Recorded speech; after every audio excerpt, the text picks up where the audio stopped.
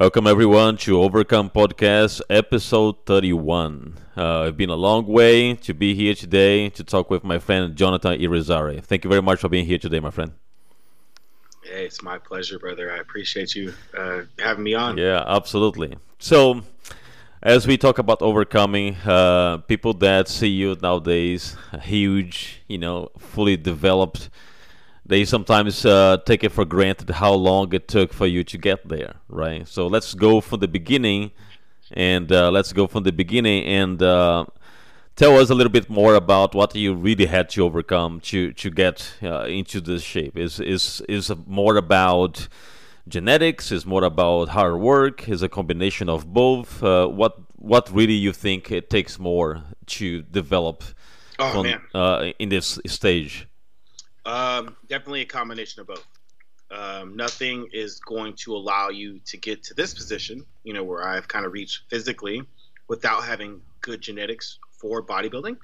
But the aspect of hard work and consistency over, extended years cannot be discounted. I started bodybuilding, working. I've been weight training and just training my body since I was like 12 years old. I was a kid. I remember my mother taking me to 24-hour fitness every day, during the week, and I'd be stuck in the kids club, always wishing that I can be out there, working out. And then as soon as they were able to, give me a gym membership, I signed up immediately. It's like the bare minimum age. So yeah, I started very young. Even prior to that, I was involved in like boot camps and stuff with some of the high schools that actually host these boot camps for the kids in elementary and middle school. And it Hmm. was just like having us do 100 push-ups, 100 sit-ups, mile-long runs, things like that. And I was always involved in this. So just the physical aspect of training my body, it's something that I've enjoyed since I was a kid. And you touched on a very important point, which is consistency. And as a coach, you probably see a lot of your clients. Some will be very successful, some will not be, and probably the ones that are not is because they are not able to put the work in a consistent manner, right? Yep, totally agree. Yeah, absolutely. You'll see those who check in consistently, are providing feedback, communicating with you, are usually the ones that are going to be the ones that are, making the most progress and getting what they want out of the process. Um, and I get it. It's a lot. A lot of this is mental. It's hard to be able to shift from, one particular lifestyle. We can call it the American way. The westernized, food that we've all been, kind of indoctrinated into consuming on a daily basis. Hmm. It's hard to be able to shift away from that and get into a more healthier lifestyle. This is why, like, my main approach with a lot of the lifestyle clients that I take on, it's to incorporate, tracking macros and getting them to understand food from a different perspective, so that they don't necessarily say that there is good or bad food. Although I do believe that there is good or bad food. Hmm. We have to kind of be able to take away that sort of mindset and context when it comes to nutrition, so that they can ease their way into, consuming better quality food on a more consistent basis. And that's going to be really the chunk of it all. Um, because if you're not consistent, if you're not in tune with your body, then the likelihood of you being able to maintain something for an extended period is very slim. Yeah, true, true. And when I met you in 2011 at Metroflex Plano. You were already big, 10 years ago. Yeah. So when do you actually started gaining muscle mass? It took you some years to get on that size. Yeah. Because I didn't know you before 2011, so I've never Yeah. met you small. That was so. I 2011. I did the collegiate nationals. So I'd won. I weighed in at 223. So I was a little bit smaller than obviously than I am now. But that's not small by any means. I had been Hmm. prepping, and I did my first show at 16 years old. So 2007, no, sorry, 2006 was the very first bodybuilding show that I ever did as a teenager. So I had already been competing for 5 years, even at that Wow. point when I first met you. So. my body had been able to progress over time, you know, and especially after my teenage years, and you know, my body started taking shape, and but even then, like my physique now compared to then is much, you know, much more complete, you know. Yeah, So more mature, more complete, as you said. So before you've done the first competition when you were 16, how many years were you training at that point? I man, mean, it was training like seriously. yo, seriously, I've been training for a year. So I started. So this is all random, man. And I, you know, I believe in angels, messengers. You know, God just puts people in your way to, you know, to drive you in a particular direction, and that's who this person was. I had been standing outside the gym one day when I was 15 years old. I remember it was the middle of August because it was right before the Southwest USA. This is actually, yeah, it was still the Southwest USA before they changed it to the Europa. Um, I've been standing outside wearing a tank top like this, and you know I'm probably like 170 pounds, you know, at the time. But this guy walks up to me. He was like, "Hey, man," you know, introduces himself. I can't remember his name. Let's call him Michael. So this guy named Michael walks up and introduces himself and is like, "Hey, man, have you ever, you know, considered doing bodybuilding?" And at the time, like all I knew was Muscle and Fitness magazines. My mom had, you know, stacks. We're talking about years of the subscriptions in the living room. So I would read those and I would look into it, but it wasn't like me looking at bodybuilding from a competitive standpoint. I'd been Hmm. involved in sports up to that time, so I was towards the tail end of my sports career. At that time, I was playing tennis, and I didn't really care so much for the tennis coach. He was just a bit of an asshole, man, and we just didn't get along very well. So, you know, I was kind of stepping away from it, and I kind of needed something to fill in that void at the time. And this guy walks up to me at the perfect time. Um, so yeah, I decided to go to the show that weekend. He was competing. Didn't see him again. Like I said, everyone looks totally different with their tans on, so I couldn't recognize him. Yeah. But what intrigued me the most, it was a pro-am. But what intrigued me the most were the amateurs, the guys that were, you know, some, you know, people that I could relate to. They were, you know, obviously much smaller size. I wasn't so much into the pro level of bodybuilding at that time, you know. But obviously, your perspective tends to get skewed over time. The deeper Hmm. we get involved into it. Um, but yeah, that's what actually motivated me. You know, I saw that and I was like, wow, like this is cool. Like I've never seen this before. And the first poster I saw for a bodybuilding show the following year was the Ronnie Coleman Classic. That's whenever, you know, bodybuilding wasn't, you know, it's still, obviously it wasn't as mainstream as it is today. But they still allowed for these shows to kind of get promoted in some of the commercial gyms. So I saw the freaking poster, man, and I was like, dude, I want to do this, you know. And at that time, I actually ran into Ronnie Coleman's best friend, this short little guy. His name is Lee. Um, and he's the one that introduced me to Metroflex Gym Arlington, the OG gym. He introduced me to Brian Dobson, so I went over there. That was the first time I ever went through some posing. Was with them two, him and Randy. Randy, he owns the Metroflex Fort Worth. Yeah, so this is the OG crowd, man, over at Metroflex Arlington. That's what got me involved. So I Then 1 year later, you competed. say it again. Then 1 year later, you competed. Well, yeah, 2006. So when I met the guy was 2005. 2006 is whenever I did my first show. I was a junior in high school. I placed fourth out of fifth place in the teen division. Hmm. Had no idea what the hell I was doing. Couldn't pose for shit. But it was yeah, it was a great experience. And me being the competitive person that I am, could not take a loss very well. I was like, you know what? I'm gonna come back, sign up again for this next year, and do it all over again. I ended up winning the next year. Nice. Yeah, Oh, you end up winning next year? yeah, yeah. So I did the Europa the Nice. following year, and I won the teen, and then I got fourth place in the novice. Yeah. That's awesome. And fast forward, how did you get into Metroflex Plano?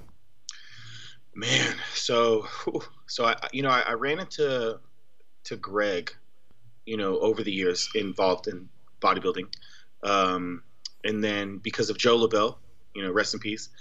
Joe LaBelle is the guy that had introduced me to Greg, and you know I got acquainted with him. So whenever I moved over to Dallas, I believe I was 19 at the time, is whenever I finally moved up from living in Grand Prairie, Mansfield.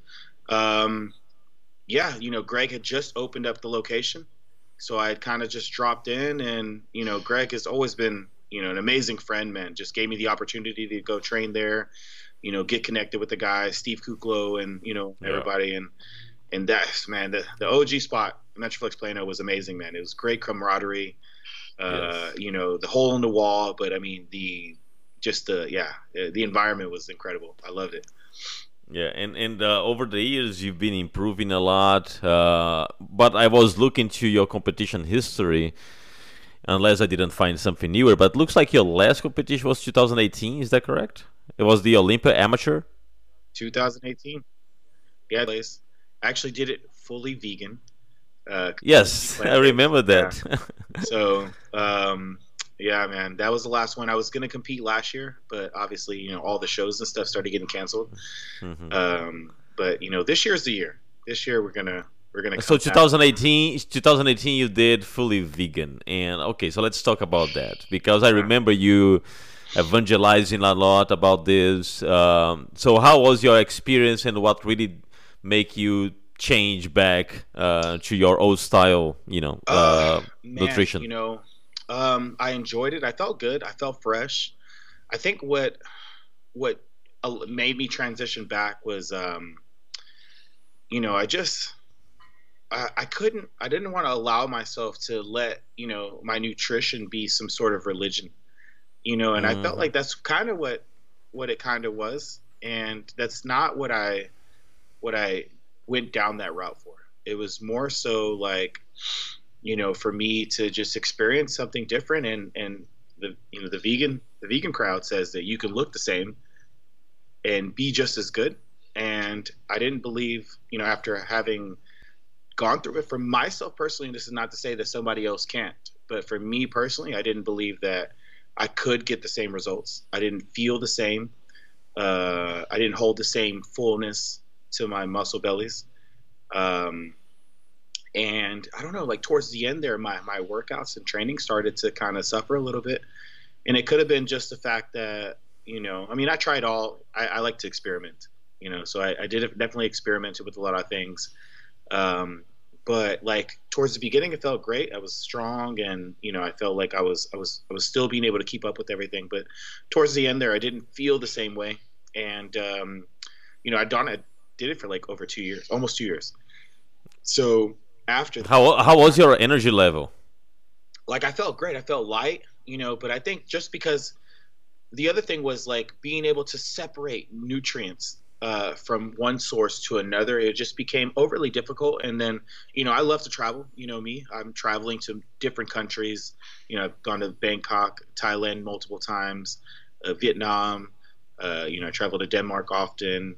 So I'm everywhere, and it's just like I didn't want to. Like, it was just difficult to try to like be able to keep up with it. Yeah. Really. You want to Um, experience the food where the place you're going. You want to have exactly. the freedom to experience that. 100%. I'm very much into cultural things, and that was another thing. I felt like I was missing out a little bit. And this is not to to dog anyone that goes down this route for their lifestyle, but it just wasn't for me. I feel great health wise. All my health markers have always been good, no matter what route of nutrition I ever took. It didn't make a difference, for me. Just looking at my blood markers and stuff from previous, during the vegan journey, and after. So I can't Yeah, say it yeah, benefited me. that is very interesting. Yeah, Many people say that they should look better as a vegan, but you didn't see any difference. I didn't. I actually felt like I look worse, and I can see that my body again looks different. It has much more fullness, and I believe that just the food sources in general play a factor in that. Being able to have some really good quality protein sources as opposed to relying on soy, the plant-based powder, so which I still use. Don't get me wrong, but it's very limiting. It's very limiting, and I believe that the body just utilizes the animal protein sources much more. I guess you could Optimal, say, yeah, much more optimal. optimal. Correct, Yeah. correct, exactly. I was looking at the pictures from 2018 and comparing a little bit with the 2016 North American that you did in 2016, and it looks to me that 2016 you were more sharp.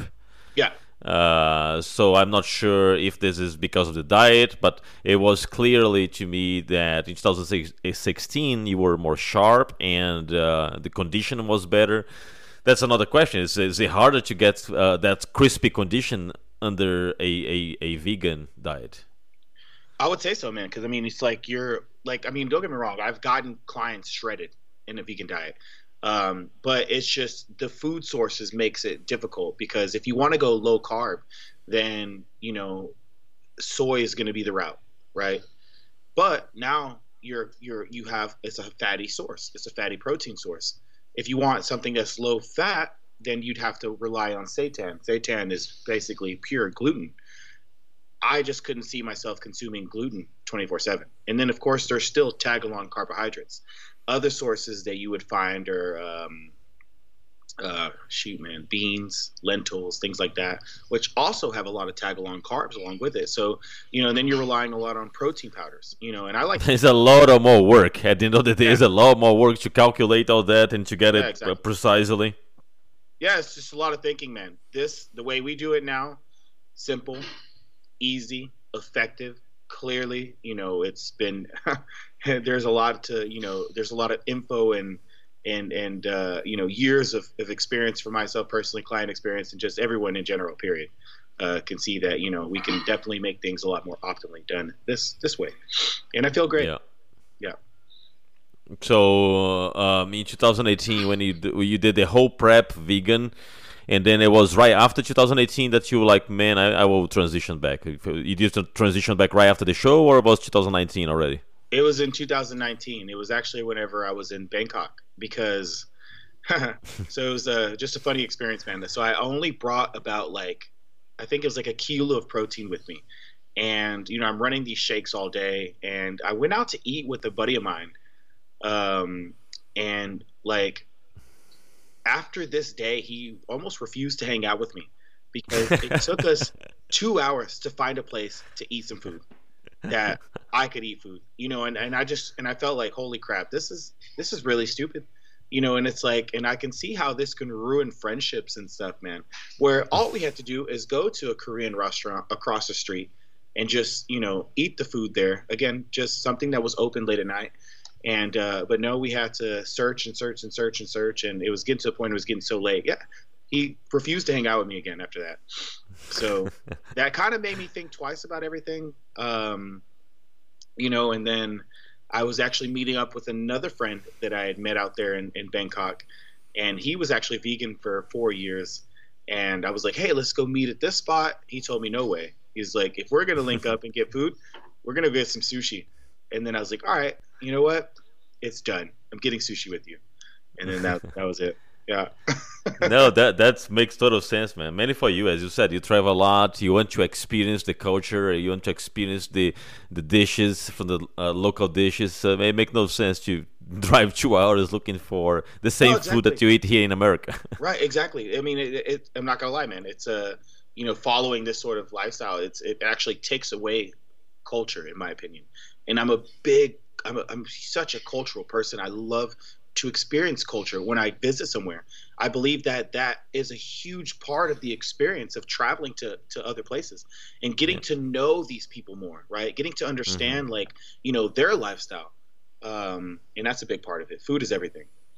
Yeah. And it makes life absolutely easier. Much easier. The flexibility that you have, and you don't have to count macros because steak is steak everywhere. So exactly. you kind of have an idea how much you're eating. Is much easier, right. For sure. 100%. And I mean, honestly, since then, I've been good. I'm happy. I've been enjoying life. And I haven't had to deal with another experience like that again. Losing a friend over some food. I mean, he's a good friend, man. So I felt kind of bad. Oh, wow. I'm pretty sure that he is very happy that you're back to your old self. Definitely. We actually went out to eat. I went to Chiang Mai after that, which is like on the northern part of Thailand. And then whenever I came back, he finally decided. Then we had a Korean barbecue, and it was nice. nice. As you said, you like to do a lot of experiments, right? Is that only on the food perspective, or also on the exercise perspective? You are more traditional, old school, heavyweight, or do you also believe in low volume and more squeezing the muscle? Do you also try different approach when it Oh, comes to training? 100%. 100%. So, getting into bodybuilding initially, I was very much into like just the bro split. That's all that I was kind of like, uh, built my knowledge base from reading the magazines and stuff. I didn't really have anyone to really help me. I went to school for nutrition, so I didn't go to school for like, kinesiology, exercise science. It wasn't like my biggest thing, although I did get certifications along the way and studied it a bit more. And then, of course, just overall experience, nonetheless, is what has allowed me to be able to progress my thinking when it comes to training. So I hired John Meadows. This was 21. He was the first coach that I ever hired for training, and he completely changed my perspective when it came to training. It was more so just like I was more on the lower volume end prior to that. He gave me the programs were much more higher volume, but also obviously heavyweight, right? So it was definitely a combination. I would almost say it's like power building per se, because you're still being able to base your programming off of the basic movements, but you're not straying away from what bodybuilding is, and Hmm. focusing on hypertrophy uh, for the bulk of the programming. So that allowed me to then actually, man, my physique transformed quite a bit actually from the time that I hired him for my training, and then kind of moving forward from there. But over the years, I've tried different splits: push, pull, legs. Upper body, lower body split. I've never done like a total body split. It's not something Hmm. that I've ever been keen to doing. I don't know. Every time I think about it, it makes me just like, I don't feel like spending 2 hours, like 2.5 hours in the gym, doing everything. Yeah. But it's not that I'm opposed to it. Um, so what I've been doing now over the last, I would say, 2 years is kind of a mixture of like a push pull leg split, but at the same time, it's like kind of like has a little bit of Dorian Yates kind of style involved. So it is lower volume. So what we do is essentially we build up to our top sets, right? And this is how I'm able to progress. But you're making sure that your form and technique is not being compromised. So you want to make sure that your form and technique is always, always on point. You're still being able to contract the muscle fully, and Hmm. your the intensity with these working sets is through the roof. We're looking at RPE 10, right? You're going to failure every single time. And then from that top set, then we can back off, roughly 20-25% on the weight. And then now with this one, you're focusing even more on being able to contract the muscle. Form and technique is still super on point, but you're not taking the beating. Because the thing is, your body can only handle that maximum load for one set. It's not able to match that sort of intensity and load for an additional set. So you have to be able to back off and still be able to do it. So that's how we're able to be able to keep the overall volume intact. So you're doing about 2 sets, and then if I want to add more volume, then I would obviously add another back off set. But this allows me to progress with my training when it comes to adding additional weight to these specific lifts while still getting the overall volume within the training. But is it true to assume that to implement this type of training, you need a training partner because since you are going to fail, you need someone to help, or can you do this by yourself? Oh, you can absolutely do it by yourself. Does it absolutely help to have a training partner? 100%.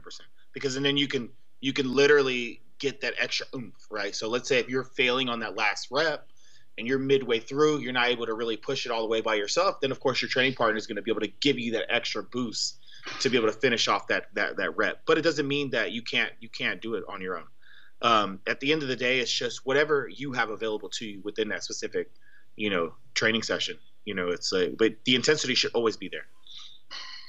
And because a lot of people they have hard time, and you probably have a lot of clients that think that way, that they are not able to push hard if they are on their own, and they say, "Well, Jonathan, for you it's easy because you always have a training partner." So, what is the message that you give for these people that say, "Well, Jonathan, for you that have a training partner, it's always easy to push further"? Yeah, I I mean, mean, isn't you not always have a training partner? no, exactly. It's not true. I don't train by I train by myself actually a lot. So half the time I'm training alone. Half the time I have a partner. Because these are the days that we have set for us to be able to get together, and then the other days. So I know I make sure that the heavier days. So I do heavy load at the beginning of the week, and then more volume based load at the end of the week. So it's more like the pump workouts and then strength building workouts. So during the pump ones, I don't necessarily feel like I would need a training partner. Does it, again, is there a benefit to it? 100%, because you're sharing energy, right? You Hmm. guys are giving each other that boost. You're loud and in your ear. Of course, we are. Maybe some people aren't that way, but we're feeding off that energy from each other, Yeah, and we're definitely probably going to get an extra few reps. yeah. Where if you're by yourself, unless you're somebody like ourselves, so maybe you're not going to. But it doesn't mean that the intensity isn't always going to be there, and that's what needs to be that's what always needs to be intact is intensity. Because here's another thing too, is that not every workout are we going to progress, right? Hmm. There's Yep. going to be points that we're going to reach sticking points, but as long as you're making sure that you're giving it your all, your body doesn't know any different, right? Your body can Right. still be able to progress over time. It's more your mind. Exactly, 100%. Yeah. Yeah. Um, when uh, when you are right now at this stage of your career and your physical attributes, and you start prepping, are you looking to a 20 weeks prep, 16 weeks prep, or you try to stay kind of lean all year long so that you can prep in like 12 weeks? Oh man, no, I wish. Even see, like even for myself now, we did the DEXA scan and we did calipers. DEXA came in at 11.6, calipers came in at 12.8. So let's say if we're meeting right in the middle, we're about 12.5% body fat, which I don't think is very high. But even then, I'm comfortable prepping 20, 24 weeks for a show. Oh, really? Wow, that's a Yeah. really long prep. Well, because like I feel like the biggest thing for me is being able to make sure that I'm maintaining every bit of muscle. I actually grow into my prep. So if you'll see my physique from the very beginning towards the end looks completely different. But I believe that it takes time for us to Hmm. be able to do that. And in that way, throughout this journey, I'm still able to keep the food high, which I believe is a huge component with being able to maintain muscle mass. And if not build tissue, we can like I'm a big believer in the body being able to recomp itself during a process. Actually, one of the guys that I just posted on my Instagram, believe it or not, we're about 12 weeks into the prep. He is the same weight from the beginning to where he is now, but his physique looks dramatically different. Like has way more musculature. The lines are intact. He's pretty much almost there. Where before you can see that there's a little bit of less maturity to the muscle. He looked flatter. But it's just because we're able to really take our time with the prep. And the entire time I had him eating a good amount of food. So it was like that's why I believe in taking our time. If we rush the But it, process, it it was always like that, or you learned that over time? Did you do this? You always done 20 weeks prep, 24 weeks yeah, prep, I or learned from you myself done? that Okay. so whenever you mentioned the prep for North Americans, I didn't do as long of a prep, and I felt like that's why my physique wasn't 100% crisp on stage. When I do the longer preps, so when I did the nationals in 2013, and I got tied for fifth there, and that was, I believe, my most complete physique as far as overall condition. I prepped for 24 weeks. Yeah. So nationals in 2015 when I got third with Sergio and Eddie. I prepped for 20 weeks. I felt like I still needed a couple more weeks, so that's why I do this way. But even then, like I'm not gonna lie, my physique back then, I hold a much different look, and I'm definitely far leaner now during these starting points than I was back then. I used to just let myself just eat up a storm, man, and get huge, not in the good way. So what you're saying is that in the past you used to be more than 12% body fat all year long, probably. One more time, I didn't catch that. In the past, because right now Yeah, oh you are yeah, oh yeah, 12% yeah, yeah. body fat. You probably were Oh, 15, definitely, maybe. 100%, 100%. I would. in my own delusional mind, I probably thought that I was leaner. Looking back in these pictures, I definitely wasn't. I was like a poofy little, Michelin. Oh man, that's amazing. One thing that is interesting about your journey, from at least from the past 10 years that I know you, is that I never seen any testimony or any post or anything from you about injury. It's almost like you've been training injury free for all these years. Is that really true? You never really got any injury? Well, thank God I haven't torn any muscles or having anything serious happen to me. But I haven't stayed injury free. I've dealt with some little, nagging things. I broke my wrist. So when this was in 2016, was it 2000? No, 2015. Whenever I was in Thailand, so I was riding a motorbike, fell, broke my wrist. That was like my first like real injury, and I'm not gonna lie, that has caused some issues over the last like 6 years. Nothing so super major, but it's like it'll throw some stuff off, right? Like and the reason being is like as this has healed, luckily I've been able to have full function to it, but I think psychologically and subconsciously, I'm still scared of like doing things and picking myself up off the ground using this hand and things like that. And what that has done is I've developed compensation patterns. So through those compensation patterns, for example, like instead of using my hand to pick myself up, sometimes I'll just do like this with my elbow, Yeah. and I'll get myself up this way because I don't want to. It's like subconsciously I become afraid of using the hand, and that has actually developed some issues with the shoulder, and where I actually had pulled like my trap, my rhomboid here on this side, serratus muscle. I pulled the serratus muscle, pulled the lat. So although I haven't had major injuries, thank God, and I hope to keep it that way. I have had some little nagging stuff that have kind of happened over time, and that's kind of kept me from also competing, in my opinion, over the last like few years or so. Because it's like whenever I'm ready, and then this would happen, then I'm like, all right, it's time to kind of back off because I don't like to get into a prep without actually feeling 100%. Yeah. What do you? Why you think you kept yourself so healthy during all these years, knowing that you lift really heavy, and usually when you lift heavy, the likelihood that you're gonna have some sort of injury is really high, right? Knee injury, elbow, whatever. But what do you think is because you always focus on your form? Is because you always warm up? What are some of the things that you do to prevent injury? So those two being the main two for sure. Making sure that proper form and technique is always in place whenever I train. I believe that's the number one component to minimizing the risk of injury. Period. Whenever I did stop like stretching and doing the little things is actually when I feel like these little nagging things started to happen. So I make sure that I'm warming up properly. I make sure that I take the time to do the other things. The other part that I feel like plays a vital role is doing the soft tissue work. Going to getting massages, doing grassing and cupping and things like that. And I look at it as this being an investment towards my body, and I make sure that I go and get it done at least the bare minimum twice a month. During a contest prep, I go once a week. So it's obviously an expense, but I believe that it's an expense well worth it, especially whenever I feel that it makes such a huge difference with my body. My body's able to recover from training, a lot quicker. I just, because you have to like think about it now. We're constantly contracting the muscle. It's just like this, right? Mm-hmm. Everything is constantly doing this, and we have to.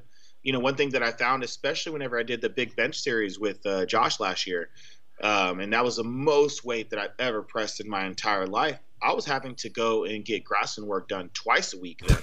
Wow. Because because I just felt the beating on my body and the muscles being pushed, to a whole nother level that it's never been pushed to. I needed to make sure that something was being done to counterbalance all the contracting and, the building, you're going to really build like these different knots and things and, adhesions within the tissue that need to be worked out. It's like, think about it, like when the lactic acid and stuff kind of gets caught up in the muscle, it almost like creates like a glue-like effect where it's not allowing the muscle to stay separated and soft. It should always be soft to the touch. Although we're hard and dense, as far as like the overall look, it should still remain pliable. If it starts getting too like rock hard, then you start seeing these guys start, tearing things. No, makes total sense. Yeah, that's a very good point. But over the years, there were a lot of skepticism, mainly from the bodybuilding community, about stretching. A lot of bodybuilders said, "Oh, don't stretch before workout; it's gonna, make you lift not so heavy or things like that." What is your take on that? It was all bro science, or over the years we really evolved to do more stretching, and now it's more acceptable. So definitely prior to your training, you want to do more dynamic work. So dynamic work is you're still kind of being able to elongate the muscle and work through some sort of stretching in a way, but you're moving in planes that would be that would apply to whatever it is that you're going to be doing to the training, right? So not static work. Give an example. For example, if I'm going to work like chest, what should I do prior to the lift? Okay, so like for chest, for example, actually, before any upper body work that I do, I'll actually do some band work. So I'll go over and backs with the band. So I'll take like either a red band or a green band, something that's, that's got some resistance, but nothing too crazy. Move through it. And then I do this thing, what I call around the world. So I'll actually go here, pull through one side, bring it back. And then I'll do these rotations 10 times over. We'll do some pull-ups on the not just free pull-ups, but the assisted pull-up machine. Yes. So that way I'm able to just straighten it. It's not like I'm trying to focus and work the body so much. And then I'll superset that with some dips. And then I'll do that for like 3 or 4 sets. Just allow everything to kind of get warmed up and, just get the joints ready. And then for dumbbells, I'll take some light dumbbells. I'll do what they call IYT raise. So we'll work through different planes. I'm laying on an incline bench. Bring up the scapula. Come here, work through this phase, work through this plane, work through this plane, and just work, kind of just trying to work and move the shoulder around, through different positions so that it's warmed up all the way through. So that takes usually like 20 minutes, prior to my training session. That's before I get into even some of the warm-up sets, right? Mm-hmm. So the feeder sets moving forward, it's like start off low. Let's say, for example, I'm starting off with an incline dumbbell press. I start off with 50 pounds, feel the stretch, contract it slow, feel the stretch, do a few reps there, increase 20 pounds, do the same thing. I'm not exhausting the muscle by any means, but I'm getting the body ready for the heavier load moving forward, right? So I'm not necessarily wasting any reps because I'm not doing a lot because I already know where that top set is going to be from the previous week. But you are putting need to allow your body to warm up and have the blood flow on that area. Exactly. And then same thing with legs, for example. With leg day, I don't do any static movement, but like I'll take a kettlebell and then I'll sit in there and move back and forth, right? Move from one side or the other, open up the groins, and then I'll do what I call stretch lunges. Go through, I'll do a big step on the lunge, make sure that I'm stretching everything, stretching the quad, the hip flexor on this side, stretching the hamstring on the opposite side, get up and then go back and forth, do 3-4 sets of that, and then move into the compound movement and do warm-up sets leading into there.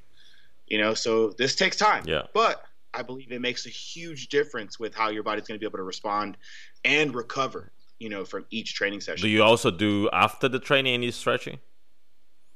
After training, then we can do some static stretching. Okay.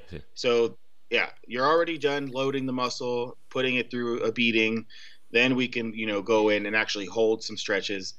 Some people say, like you mentioned, some people say that it doesn't necessarily do anything. But I've seen a mixture of both. Mm-hmm. I follow some pages on IG that are strictly about, doing stretching and stuff. And I can't discount the studies and the information that they're putting out either. So I don't believe that it doesn't have any sort of benefit whatsoever. And I don't see why we shouldn't do it. I mean, it's just take an extra 10, 15 minutes a day to do it. I feel like it definitely makes a big difference. Yeah, and also it does make a difference a lot. I started doing that since I started doing jiu-jitsu, because you have to do a lot of stretching for jiu-jitsu, and definitely it helps. And I believe it also helps to Exactly. prevent injury as well. 100%. 100%. Yeah, so Totally agree. that's a important point to clarify, because, as I said, for the past 10 years, thank God you've been extremely healthy and no major injury. And I know how heavy you lift, and sometimes I'm like, wow, that guy is a beast. I mean, the amount of weight that you put sometimes in some exercises. You posted a couple weeks ago some bench press. I think it was Yeah. 200 pounds dumbbell. It was a 200-pound dumbbell. No, What? 180s, but I got them for 10 reps. Yeah, So, that was great. I mean, yeah, perfect. I'm working on getting to Yeah, 200. perfect form, which is But more yeah, important. Josh and I, we got up to 575 flat bench for a top, which is, we were able to build my bench 125 pounds in 12 weeks. Wow, It was pretty crazy. Yeah. wow, that's awesome. That's awesome.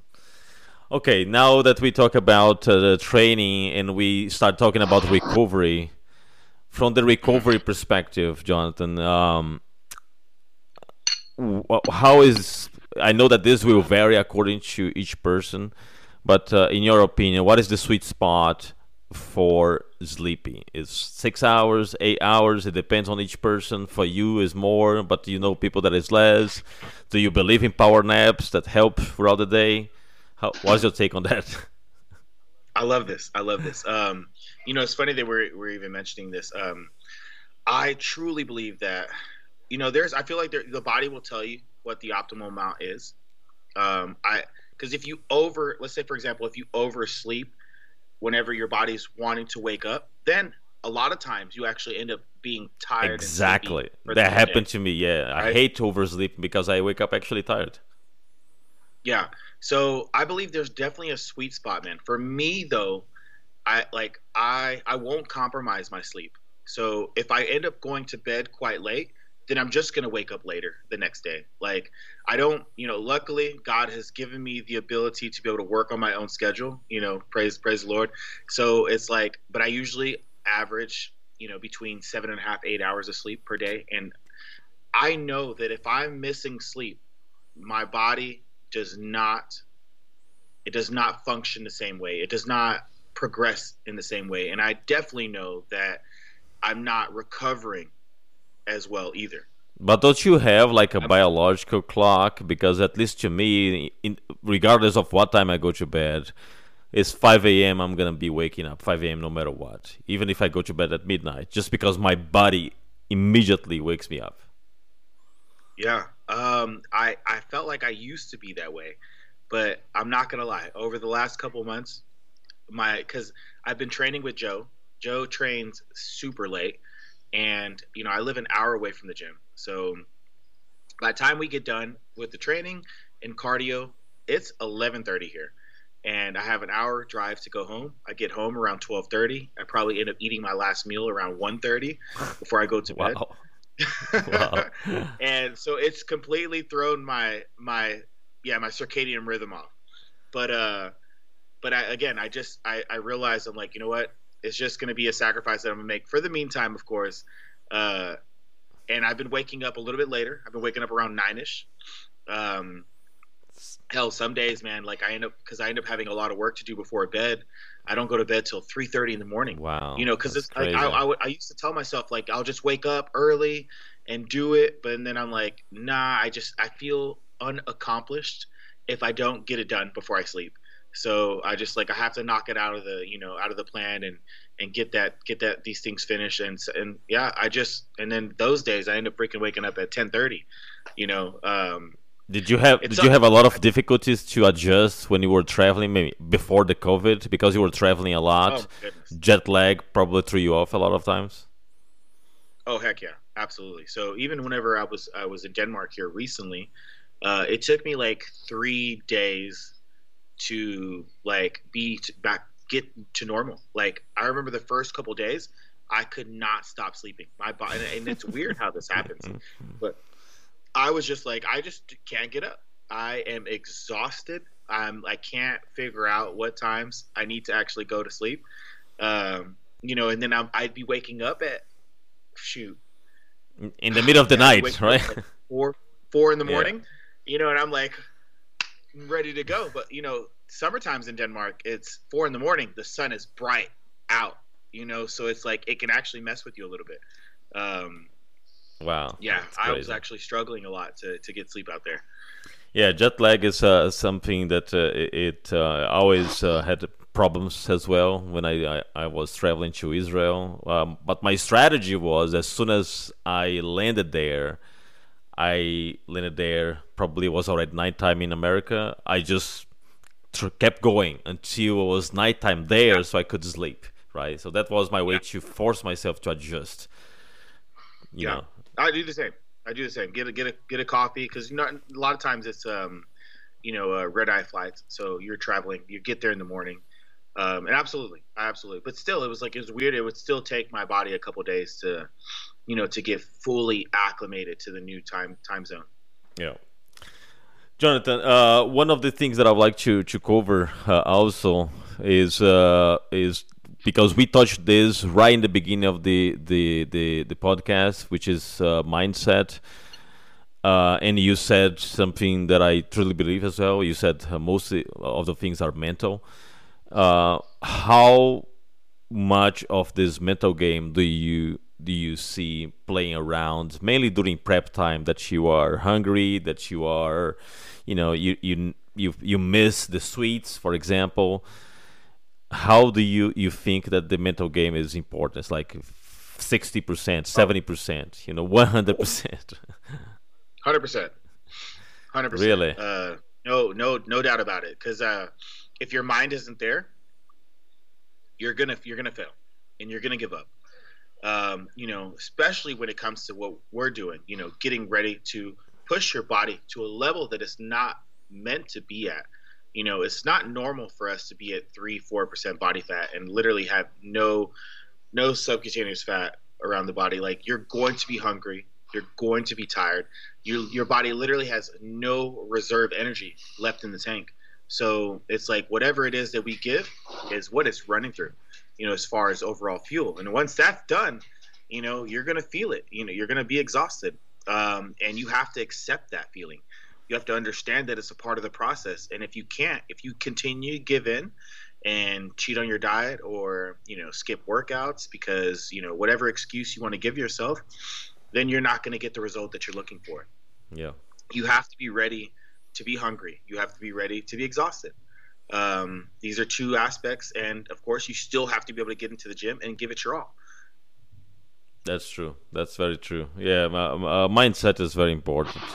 But you said something important is not, and I love this. It's not normal to be 3% body fat all year long.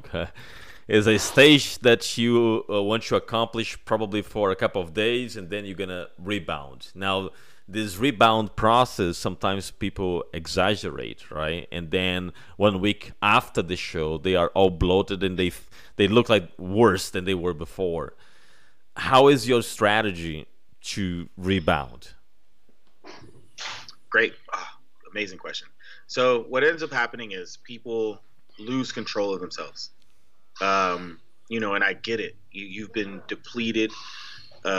You've basically starved yourself, to a degree. If we're looking at it from just a physiological level, your body is being starved, and it wants food. It wants to reach homeostasis and reach that bit of equilibrium of where it's used to being. We need a little bit of fat in our body. But what ends up happening is it's like some people just lose control. They become ravenous. They can't stop eating, and the body's just from every almost position, it's kind of thrown out of whack, right? Because especially when you've depleted yourself, you've dehydrated the body. Your body is electrolyte balance is completely thrown off.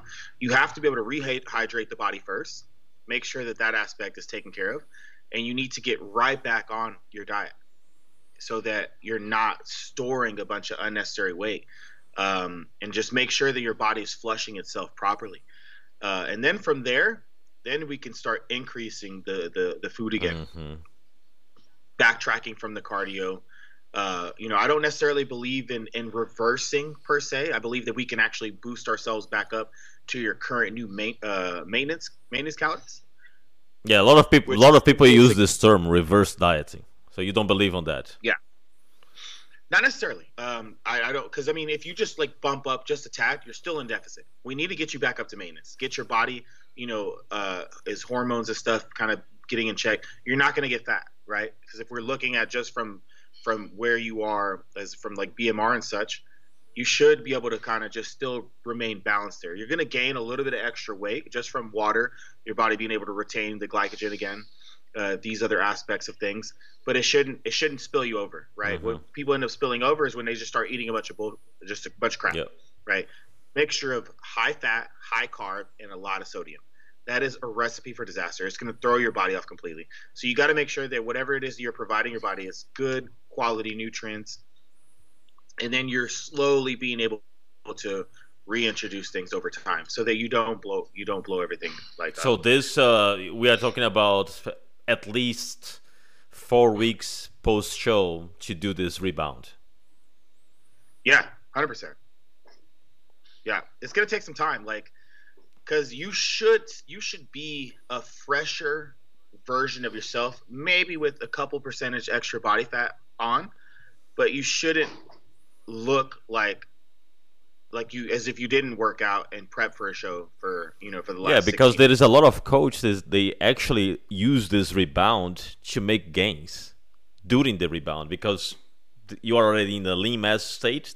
So let's use this Yeah, momentum to continue to build, right? absolutely. Yeah, of course, and it should, but it should be done the right way, right? You shouldn't gain 50 pounds on the scale. If you do, that man, you know how many health complications you can cause. Hmm. You see guys end up in the hospital with heart problems, kidney problems, because your body just can't filter all of this. It's impossible, and it's extremely dangerous. You do it the right way, your body stays healthy, everything is flowing, and that's where you want it. You want to make sure that you're keeping everything right. I've made the mistake of blowing up, because I had no idea. No one told me about this. I had to experience it for myself, going from one weight on stage and then gaining 50 pounds, feeling like absolute crap, couldn't put on my clothes. You know, I didn't know that this was Did as you bad say as it was. 50 pounds?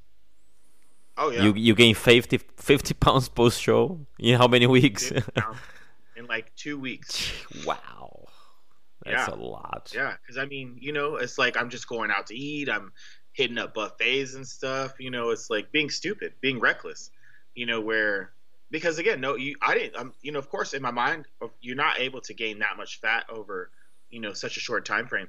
But by doing that, you're literally you're giving your body nothing to truly fuel itself, and it's just gonna go haywire. Yeah, And we see this and time a and time again. lot of sodium too. Exactly, exactly. Your body doesn't know what to do with it. Yeah, well, that's super dangerous. Very I've dangerous. seen some horrible rebounds, and it's a complicated way to come back and to equalize again and start making some gains. So that's why I think that when people say reverse diet, it's not really reverse, as you said. It's not really a reverse diet. It's more the readjustment, and then use that Exactly. as your new baseline moving forward. Yeah, yeah. Because I don't like for me, like I'm not looking to bulk anybody, like in being in a huge excess of calories above maintenance. I believe that just being even slightly above maintenance is more than enough. You can keep the physique very lean, and your body will continue to recomp itself. You're actually going to continue to improve itself over time. It is funny though that in the 90s, bulking was super normal, right? You see pictures of Right. Lee Priest on on a bulking phase, or even Dorian Yates on the bulking phase. I mean, those guys were gigantic, fat. Yeah. Oh, over 300 pounds, massive. See, they'd have to lose, you know, 60, 70, 80 pounds to get in shape. Yeah, it's crazy. For what? It's you're literally going to give your body kidney failure. It's like because think about it, your body's having to shuttle all that nutrients out. you're probably breaking down a ton of protein in the process too. Yeah. So. Yeah. No, that's good. I prefer nowadays, and probably that's the reason why I like a lot the class physique, because most of the time the class physique guys, they stay lean all year long. Yeah. Bodybuilders, they still using a little bit of this off season to bulk a little bit, but class physique, those guys are, I think it's very very lean all year long, because they just cannot grow that much anyway. Right. Exactly. They can't afford to add the extra pounds. They have to stay within a specific weight class. For me, I've been super heavyweight for so long, that it's not about me really trying to reach or, reach a certain weight per se. It's just the look, which I prefer. I prefer to just focus on the look, because then that way I'm just putting in the work. So what is your stage weight? For example, in 2018, what was your stage weight? So 2018, I actually sucked down to be a heavyweight. My body was completely stressed out, and it looked like it, right? Like I just didn't have, because a week prior to me going to Vegas, my skin was super thin, vascularity all the way through, but I lost it all whenever I got there. And it was like I had this just film of water everywhere that wouldn't go away, and I had to go sit in a sauna, damn near killing myself to get down. To work my way down. So I weighed in around 223, but on stage I was at like 235. Did you ever think about dropping to the 212 class? No, it's impossible. It's impossible. I'm just too big now. Like my physique doesn't look like, if the more I try to push my body, the worse it looks. Like it's better for me to be able to stay fuller and just, wherever I come in and I'm completely peeled is where I need to stay. So you don't have really a target as far as weight? Nah. So like whenever we did my body fat, let's say if I'm at 0% body fat, I would weigh around 240. So obviously that's not the case. We're still going to have a couple, percentage left over, but we want to be fat free on the outside. I would say, let's say if I end up losing even a little bit of muscle leading into the prep, if I weigh in at my height, just under 5'9", at 240, 245, like that's a quality physique. That's a pro level physique. And that's 15 pounds more than you were in 2018. Yeah, exactly. Yeah. Exactly. But see, even whenever I did the USAs in 2016, I weighed in at 240. But what I would like to maybe possibly theoretically be the same weight, but have a totally different look. Be a lot harder, grainier, fuller. Awesome. Well, Jonathan, thank you very much for your time today. I know that you just got done with your workout. Great conversation, great insights. Really looking forward to see Jonah 2021 on stage, to see what you're gonna bring. I know that you're gonna bring great things based on what you're doing now, preparing for that. So I'm looking forward to that. I appreciate you, brother. Thank you so much for having me on. All right, thank you all, and stay tuned on Overcome. We're gonna have way more things for you. See you next time.